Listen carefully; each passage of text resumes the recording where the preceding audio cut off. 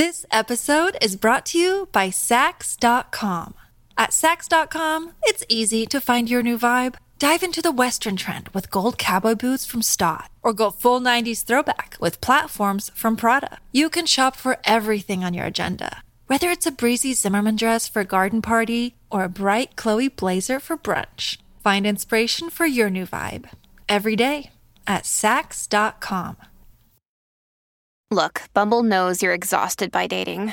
All the must not take yourself too seriously and 6'1" since that matters. And what do I even say other than hey?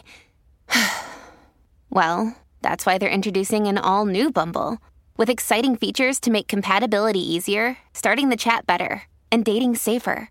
They've changed, so you don't have to. Download the new Bumble now. When you need mealtime inspiration, it's worth shopping Kroger, where you'll find over 30,000 mouth-watering choices that excite your inner foodie. And no matter what tasty choice you make, you'll enjoy our everyday low prices, plus extra ways to save, like digital coupons worth over $600 each week. You can also save up to $1 off per gallon at the pump with fuel points. More savings and more inspiring flavors make shopping Kroger worth it every time. Kroger, fresh for everyone. Fuel restrictions apply. Welcome to the New Books Network. Hi, I'm Elizabeth Ferry. Welcome to another rebroadcast from the RTB archives. When scientists peer into the minutest crevices of the human body, building hypotheses and vaccines based on what they learn about our cells, our membranes, our folded proteins, how the hell do they do that? If you're like me, anything smaller than the head of a pin has always filled you with a mixture of awe and unease. Yet every day, theories are made and tested, inferences are drawn about the functioning and the disease of the animal body we each of us inhabit. So what exactly is the history of our microscopic data visualization? And what are the latest developments that crack data scientists have unveiled in 2020 as the deadliest time bomb for a century ticks away? Well, let's find out.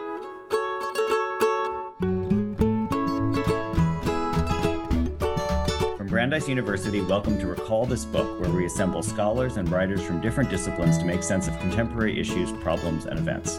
I'm John Plotz, and my Brandeis co-host today is the esteemed neuroscientist, expert on synaptic scaling, and lately on sleep, Gina Turigiano. And RTB long haulers will recall her from our episode on addiction and from a scintillating interview with the author of Circe, Madeline Miller. Hey, Gina. Hey, good to be here. It's great to virtually be here with you. And our guest today is that promised crack data scientist, Gail McGill, who's the director of molecular visualization at the Center for Molecular and Cellular Dynamics at Harvard Medical School. As a leading data visualizer, and I'm sorry, Gail, if that's invented title doesn't please you, but that's how I think of you. As a leading data visualizer, he's the founder and CEO of Digizyme. He's also, along the way, the co-author with E.O. Wilson of the amazing Life on Earth iBook. So Gail, welcome to our virtual Recall This Book studio. Thanks, John and Gina. I'm very excited to be with you here today.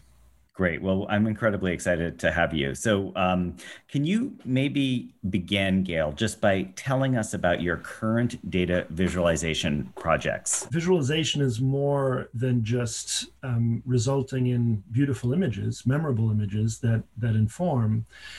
It's also, for me, fundamentally a knowledge synthesis process. And it forces you to think about your data. Even if you're the world expert on a particular data set, I've come across many situations where in collaboration with such specialists, the process of creating these visualizations will shed new light on otherwise familiar data. So I just wanted to say that because it's for me, the visualizations live kind of on a continuum from explanatory to more exploratory as it relates to biological data. So, what have we been up to? I think the first place I have to start is to maybe share a bit of our efforts with the relevant and current question of the pandemic and the virus that's causing it, which is the SARS-CoV-2 virus. So It's been particularly exciting and challenging because the rate at which the scientific community has kind of rallied and published materials over the last 8 months is just this breakneck pace. I mean, every new issue of Science, Nature, Cell, there's something new, and it's relevant and it's interesting.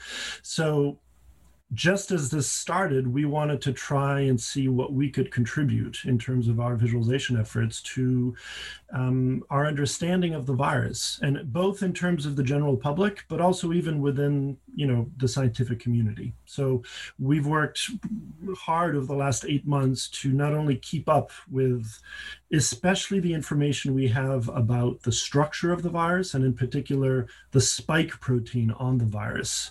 It's that protein which kind of sticks out and actually gives the coronavirus family its iconic name, but it's also the protein that's responsible for initially making contact with our host cells through a receptor.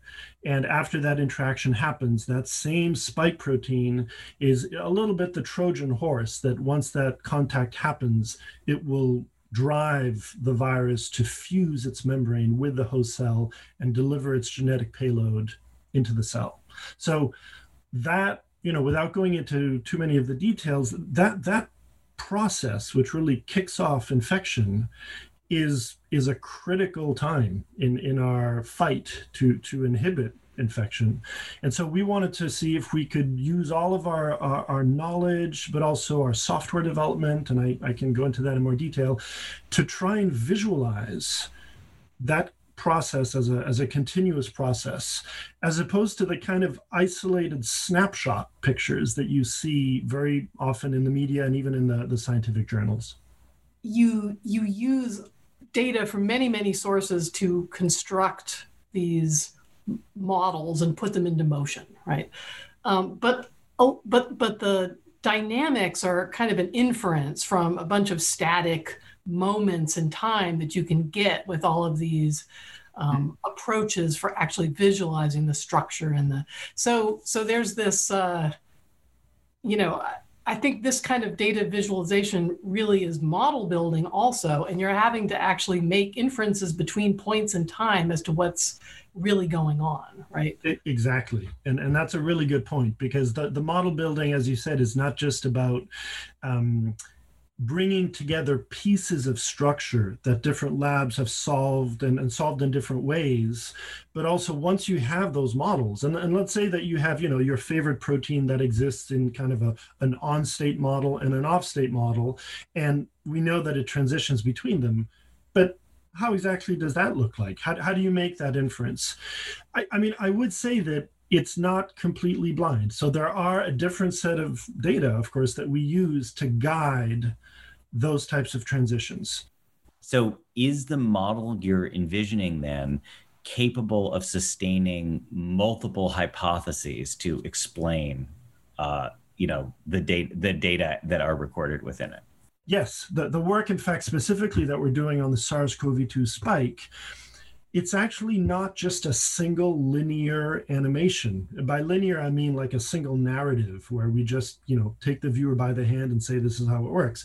What we're creating is an interactive visualization where at different steps along the way, we will stop the visualization or give the viewer the ability to interact with it and say, okay, right here, there's actually 3 different models of how this might work.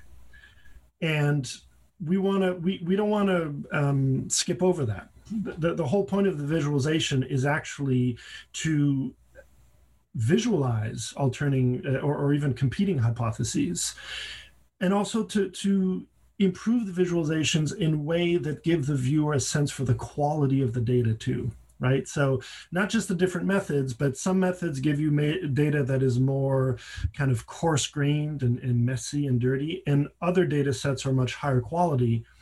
Many current visualizations don't do anything to tell the viewer not only where the data comes from, but even the quality of the data and how it's being used. And I think that's what we're trying to do. I'm thinking a little bit about, or trying to wrap my head around the similarities and differences between different kinds of scientific modeling. So, neuroscientists use modeling at lots and lots of levels of detail to try to come up with tests of whether their data have really adequately explained a phenomenon, and also to be able to perturb it and look for predictions that they might then go test with experiments. And so, pretty much most branches of science do that. And how do you see this sort of visualization? What's the visual element to it? How does that change the way you think about these models, their efficacy and their maybe ability to lead you astray sometimes? Versus other things. I mean, we visualize outputs of our models, but it's not the same thing as this, which of course the listener can't see, but maybe are we going to post a link to this? Yeah, we're going to definitely post links. Yeah, we encourage people to come to the site and watch Gail's models at work for sure. Yeah. So I think I'm thinking of a couple of different kind of parts to the answer. I think that the first thing I think about in response to your question, Gina, is that visual representations of data, as you said, I mean, and even when we hit the history part of it, perhaps, John, we'll see that it's everything from, the earliest sketches of Leonardo to, Galileo's paintings of the moons to, everything up to now. And so there's the incredibly rich, history of that and the role that it's had in scientific discovery, all the way through, the DNA, the helix model by Francis and Crick and all those things. Franklin and Francis and Crick. I'm sorry, that's correct. Yeah, the problem is what I visualize in my head is the Nature paper, that single, and so, but Fair yes, enough. Thank you for catching me on that. Absolutely.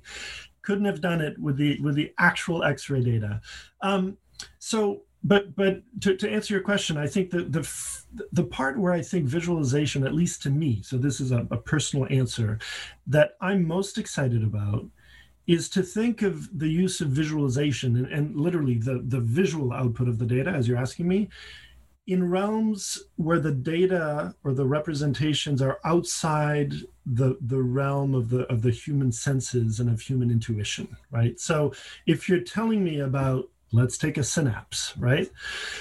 We can write about it, we can talk about it, we can describe all the elements, but ultimately, for someone who is not an expert in it, I would argue that there's incredible power in trying to create, as accurate as possible, a visual representation of that structure, informed by everything we have, right? From microscopy on one end, all the way down to the calcium ions on the other, and everything in between. So that's kind of the idea of, spatial elements that are outside the realm of human experience. And incidentally, the laws that go along with it that go against our intuition, right? So what I love to tell my students all the time is this notion that gravity just doesn't matter at this scale. It's not that it doesn't exist, but it's just if you're looking at the forces of how, let's say, one of those calcium ions is traveling around the synapse, it's like the environment is molasses to that calcium ion, as opposed to what we envision a little ball might be floating around, a swimming pool, or, so there's spatial scale and the unique laws that happen at different scales and the way we can use those and visualize them. But there's also temporal scale, right? And whether it's, again, the femtoseconds of, molecular vibrations and side chain rotations and all those things, all the way to the other end, which is you're faced with the same problem with students if you're describing geological timescales or evolutionary timescales, right? But can I just jump in here? I mean, Gina, maybe I kind of want you to say more about your understanding of the distinction between visual modeling versus other kinds of modeling, because I heard you drawing a distinction there, and I'm just not enough of a scientist to know what the other, like what the modeling alternatives are that you see producing different qualitative, like either conceptual pluses or different kinds of deception in visual as opposed to other sorts of modeling. Yeah, actually, I was just really interested in hearing what Gail had to say about it, because I think it's a continuum. There's not two kinds of models, that every every kind of modeling that we do, there has to be some visualization element to it. I think when you're talking about structures, that becomes kind of the main thing that you're looking at, right? Whereas if you look at something like patterns of activity in neural networks, the structure doesn't matter, right? What you're thinking about are correlations or some higher order thing that you then have to figure out how to visualize. So what it is you choose to visualize is actually a statement about what you think is important. That's a really powerful statement, because even within visual modeling, which again it's a continuum, it's not just a little category, but the endless decision we make literally on a daily basis is exactly what you just said. There is no such thing as a visualization or visual model without considering at least two things: the target audience, who's going to be looking at this.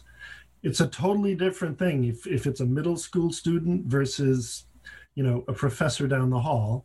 And also, what are your objectives in what you're depicting? It's kind of like, in some ways, good teaching, which is, knowing what to leave out is just as important as what you're communicating. So that applies to models. And maybe to frame the whole, at least my attitude towards models, which maybe I should have said earlier, I love the phrase, all models are wrong, some are useful.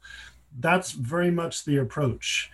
It's not, let me put together everything I know and make the best possible visualization for you that's going to make, what's almost more important than the model itself is the discussion around the model and the conversations that are sparked by the model, whether it be correct or not. It's understanding that the model is the object of, is a means by which to externalize, typically, a mental model in some cases. But I think, to go back to what I didn't hit yet in what I wanted to answer to your earlier question, Gina, is if we, there are things that are, I think, closer to what I would think of as like quantitative models, or maybe what we see in areas like systems biology, where, just to take an example, so let's say you're trying to model the behavior of an E. coli cell or any cell. And what that might mean, that word model, to a systems biologist is more about, imagine you move the cell from 100 millimolar salt to 150 millimolar. In other words, change its environment. Can you predict quantitatively and over time what's going to happen? What genes get turned on and off? Is it going to start moving? Is it going to die? Is it going to, so, and those types of predictions, those types of questions, don't necessarily have to have a visual output to be useful answers to that kind of modeling question. So I don't know if that helps address kind of what you were asking, because I started answering more in the realm of, again, the part that we tend to focus on, which is, can we use visual depictions to help scientists and non-scientists grasp things that are inherently difficult because they're outside of natural human intuition. Because of issues of spatial or temporal scale. Gail, can I just pick up an implication in Gina's question, though, which is sort of related to this phrase that was banging around in my head from Wittgenstein, a picture held us captive. So, Gina, I think you were asking, and I know you were thinking before, about moments when the visualization was the problem rather than solution. In other words, moments when we're trapped in a prior model and that ossifies and actually leads us astray. Thoughts about that? This episode is brought to you by Saks.com. At Saks.com, it's easy to find your new vibe. Dive into the Western trend with gold cowboy boots from Stott, or go full 90s throwback with platforms from Prada. You can shop for everything on your agenda, whether it's a breezy Zimmermann dress for a garden party or a bright Chloe blazer for brunch. Find inspiration for your new vibe every day at Saks.com. Your brain needs support, and new Ollie Brainy Chews are a delightful way to take care of your cognitive health. Made with scientifically backed ingredients like Thai ginger, L-theanine, and caffeine, Brainy Chews support healthy brain function and help you find your focus, stay chill, or get energized. Be kind to your mind and get these nootropic chews at ollie.com. That's OLLY.com. These statements have not been evaluated by the Food and Drug Administration. This product is not intended to diagnose, treat, cure, or prevent any disease. Yeah, well, I mean, I was actually trying to think of like a really good example from neuroscience of this, and I'm sure they're there, but I don't have it in my head, you know. But I guess in a general way, we do get conceptually trapped by our models all the time. Where I'm using model very loosely here, not as a beautiful data-driven visualization, but just our kind of stick and ball conceptualization of causal interactions between things, right? Yeah. So scientists are always drawing out these linear pathways and trying to come up with causal explanations. And wasn't there something called the plum pudding model of the atom? I feel like I remember that, you know, in which the negatives were suspended. There was a proton, there's a positively charged object that was with chunks of negative in it, and people were committed to the plum pudding model for a really long time before they realized that. I think you made that up, John. No, I didn't make up the phrase. I love plum pudding. Sounds delicious, but I haven't heard that one before. I'm sure. But that goes along with your stick and ball point, Gina. You're just saying that diagramicity is inevitable, but then sometimes what do we do when we get the wrong kind of diagram and it just stops us seeing what's actually going on? Yeah, but I also wonder, I guess where I was sort of thinking about this is, you know, as you start to build something as beautiful and visually detailed as the models as the visualizations of the data you have for viral fusion, are there places where, you know, that beautiful detail lulls you into a sense that you understand process and you've really got it wrong? I really want to find just a moment to talk about the history stuff before we pivot back to COVID. And so can I do it this way? Maybe can I ask each of you to just talk about, if it comes to mind, like a historical model or a historical visualization that you think of as an important past moment? I mean, I heard you mention Leonardo before, Gail, but maybe, you know, since Leonardo, like if there's a nearer term instance of like a visualization that performed some of the the transformational work that you're describing a visualization being able to do. Yeah. Should I go first or Gina, whichever one of you guys has one on the tip of your tongue? I guess I could think of two things. One is going, you know, back into the beginnings of neuroscience, you know, and this is something every neuroscientist would understand, and that's the drawings of Ramon y Cajal. Yes, I was hoping you would mention it. Okay. And what's astonishing about these, first of all, their beauty. They're absolutely gorgeous. Yes. The man was just a consummate artist, but more astonishing was the inferences he could draw from these images that he created, and just example after example of extracting potential principles from these images that could then be, you know, that then people have been testing for the last century. Right? And many of them, some were wrong, but many of them turned out to really be remarkably in line with what people have found about the way information flows in circuits and things like that. So I think that was an incredible example where that those images really drove a lot of research that people wouldn't have thought to ask the questions they were asking if they hadn't actually seen those images. Yeah. Can I ask you a quick follow-up question, almost to give you back some of the types of questions you were giving me earlier? You mentioned the beauty, which is undeniable. Do you feel that the beauty helped or kind of impinged, or what is the role of beauty in the example you're giving us? I love that question. I think it undeniably helps. I mean, you look at these images and you want to understand the structure, right? So the beauty does somehow bring you into, it's an engagement. Yeah, I mean, but why? Yeah. I mean, I don't know. But I think anytime we can see something that we have predicted and it turns out to be a beautiful image, it just enhances the sense of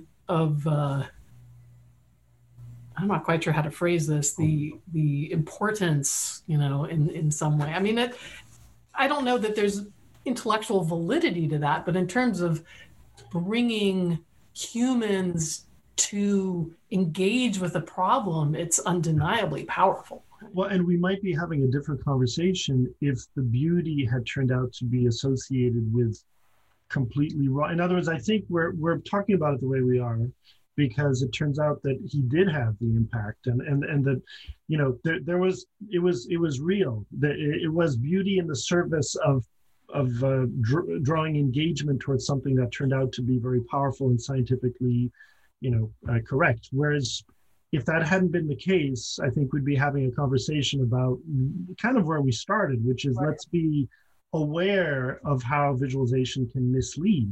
And so, but I think there is this, and we're in another grant that we're having at the moment, we're interviewing teachers to try and better understand how they use visualization in their classroom. And what we find is that, probably the most common answer has more to do with the engagement factor rather than the more kind of pure and clinical instructional mechanism that visualization can bring. So it's almost, I like to think of it almost as like they're buying like attention credits. Like, you're going to start a lecture on ribosomes and translation and, but show them an animation at the beginning of class and everyone wakes up and is, wow, that was so cool. And you've bought yourself 10, 15 minutes of attention, maybe something like that. Right. So if this were a conventional episode of Recall This Book, we would be allowed to name a recallable book. And I think I will use my recallable book credit and say there's an amazing book called Science in the Marketplace, which is a 19th century book about 19th century science and how people used, for example, magic lanterns. People would perform experiments between two plates of glass in a magic lantern. And it's totally that thing you're describing, Gail, which is that the engagement of an audience then becomes like an incentive for people to think further about what's going on when, I think it's hydrogen and oxygen are interacting between those two plates. So that the act of being projected and being seen is actually part of the scientific experience itself. It's fascinating. I think we would probably agree that there's nothing wrong with the engagement factor, and we strive for aesthetically memorable output in our work. There's no question about it. For the reason that you just described, which is that we are in settings where we can't just assume that people are coming here because they're already 100% motivated to absorb and think about. So that has a role to play. But I think we can't talk about any of that without acknowledging that what rides underneath it, which is our attempt at getting the science as right as we can possibly get it. But even more than that, again, what I tried to say at the beginning is that even with our very best attempts of taking all the data, all the viewpoints, all the, pack it all in there, we still, I think, have a long ways to go in our field at thinking about and improving the design of our visualizations so that we do a better job of mapping data provenance, data quality, design decisions into the visualization itself, which is not how it comes across at the moment. At the moment, even the leading, most beautiful, scientifically accurate visualizations, they are very much handed over to you as the viewer in the mode of, this is it. We figured it out. Here it is. It's beautiful. It's got a soundtrack. It's got sound design. You're going to be transported. And there's nothing about how did we build it? And one thing another mode, just to throw this in there, one thing I'm very interested in and trying to figure out how to, engage teachers to try this with me is this notion that what about what about engaging students into a conversation about dueling visualizations? Like even just having more than one would be, in my mind, a major improvement. So let's say we're doing the cell cycle today. Well, I'm not going to find the best animation on the cell cycle I can possibly find. I'm going to find 3 as different as possible. Some may be intentionally wrong. And I'm going to make that the assignment. And the learning moment is not, can you remember what cyclin A through D does, but rather tell me what differences you noticed. What do you think it means? What do you think, and start there. Because the key for me with that is that I would venture to say that leads to a learner, a student, who becomes a better consumer of multimedia out there, where you have no control over what they're going to see. You can project things in the classroom, you can give assignments, but you know full well that the minute they go on YouTube or Google and do a search, they're going to be exposed to all kinds of stuff. Are we training our students to know how to sort through that material? Is a separate question that needs to be part of. And so I'm going to give a 10-second really short answer to your question, which I never answered, John. And I fear it's going to be boring, but it's very close to what I described before, which is in our field of molecular viz. I want to go back to David Goodsell, who is this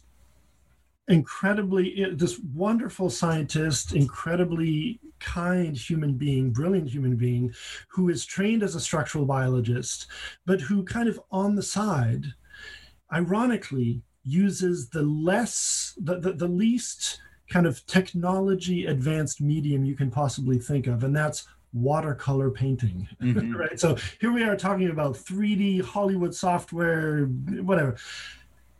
David Goodsell does a mountain of work. It's kind of the iceberg below the tip of the iceberg, which is the amount of research that goes into understanding what you're trying to show. So he will go and for a particular part of a cell, he'll figure out the entire parts list. Like, what do we know about the hundreds of proteins that are there? Okay, fine, we've got that. What are their relative amounts? Okay. What is their relative geography in different states of this? So I won't go on, but he really, if there's anyone who does his homework, from what I've seen, it's someone like David Goodsell. Then what to me was a unique kind of moment that shifted people's thinking, and maybe not the experts who already kind of knew this in their mind's eye, but the rest of us who maybe were not structural experts. He was one of the first people to actually try to depict cross-sections of cells in the full crowded complexity of what we know they are. And it's one of those 20/20 hindsight things where, once you've seen one, you're changed forever and it becomes kind of obvious almost. But it's David Goodsell who kind of brought that to the forefront. And speaking of beauty, I think part of the power of what made his stuff work is that it's gorgeous. It draws you in. And we've been endlessly inspired by his work. So that's one example. There are others I can think of, but I wanted to give you at least one. Actually, that relates to something that I learned when I visited one of these caves with prehistoric drawings. I visited a sort of a cave that had drawings on it of animals in flight from about 22,000 years ago. And there was the signage, if I understood the French, which I may not have, basically said that the multiple animals depicted, I think it might have been aurochs, it wasn't so much that they were depicting multiple animals, they were depicting the same animal as it looked in different stages as it ran. So that is the first example of animation. Yeah. Right. In the world. It's in Chauvin, right? It's Werner Herzog documentary. No, yeah. Well, this was a different place, but yeah, okay. It's a place called Peshmerl, but in any case, it goes along with your point about the multiplicity of like needing to visualize it at different stages in order to be able to understand it at one moment. So. And it's a problem with the vaccine development itself, because it turns out that if you just take some spike and inject it into, bunnies and say, well, we're going to raise an antibody. Yeah. Well, what shape of the spike? One shape will induce one kind of epitope. And, so I think it leads to very serious issues of what immunogen are we using for our vaccines? If your mental model of the spike is too simplistic, you're going to miss the boat potentially. Cool. Yeah. Gina, any last questions here or last thoughts? No, it's been really fun talking about all of this. Totally. Well, my mind is blown. This is I want to go back and watch that movie. Is it called The Incredible Journey or Fantastic Voyage? The one where Raquel Welch is down in the bloodstream. That's how I feel talking to you guys. Okay, so I'm just going to say that Recall This Book was devised by John Plotz and Elizabeth Ferry and is sponsored by the Brandeis Mandel Humanities Center and the School of Arts and Sciences. Our music comes from Eric Chaslow and Barbara Cassidy. Sound editing is by Claire Ogden. Website design and social media this semester comes from our newest Recall This Book graduate intern, Nai Kim of the English department. We always want to hear from you with your comments, criticisms, or suggestions for future episodes. You can email us directly or contact us via social media and our website. And if you enjoyed today's show, as well as sharing it with your friends, we would ask that you write a review or rate us on iTunes, Stitcher, or wherever you get your podcast. You may be interested in checking out our Books in Dark Times series, including conversations with the science fiction novelist Kim Stanley Robinson, the historian of science Lorraine Daston, and poet Elizabeth Bradfield. So Gina, thanks so much for co-hosting with me. And Gail, thank you so much for this fabulous conversation. Thank you. And thank you all for listening.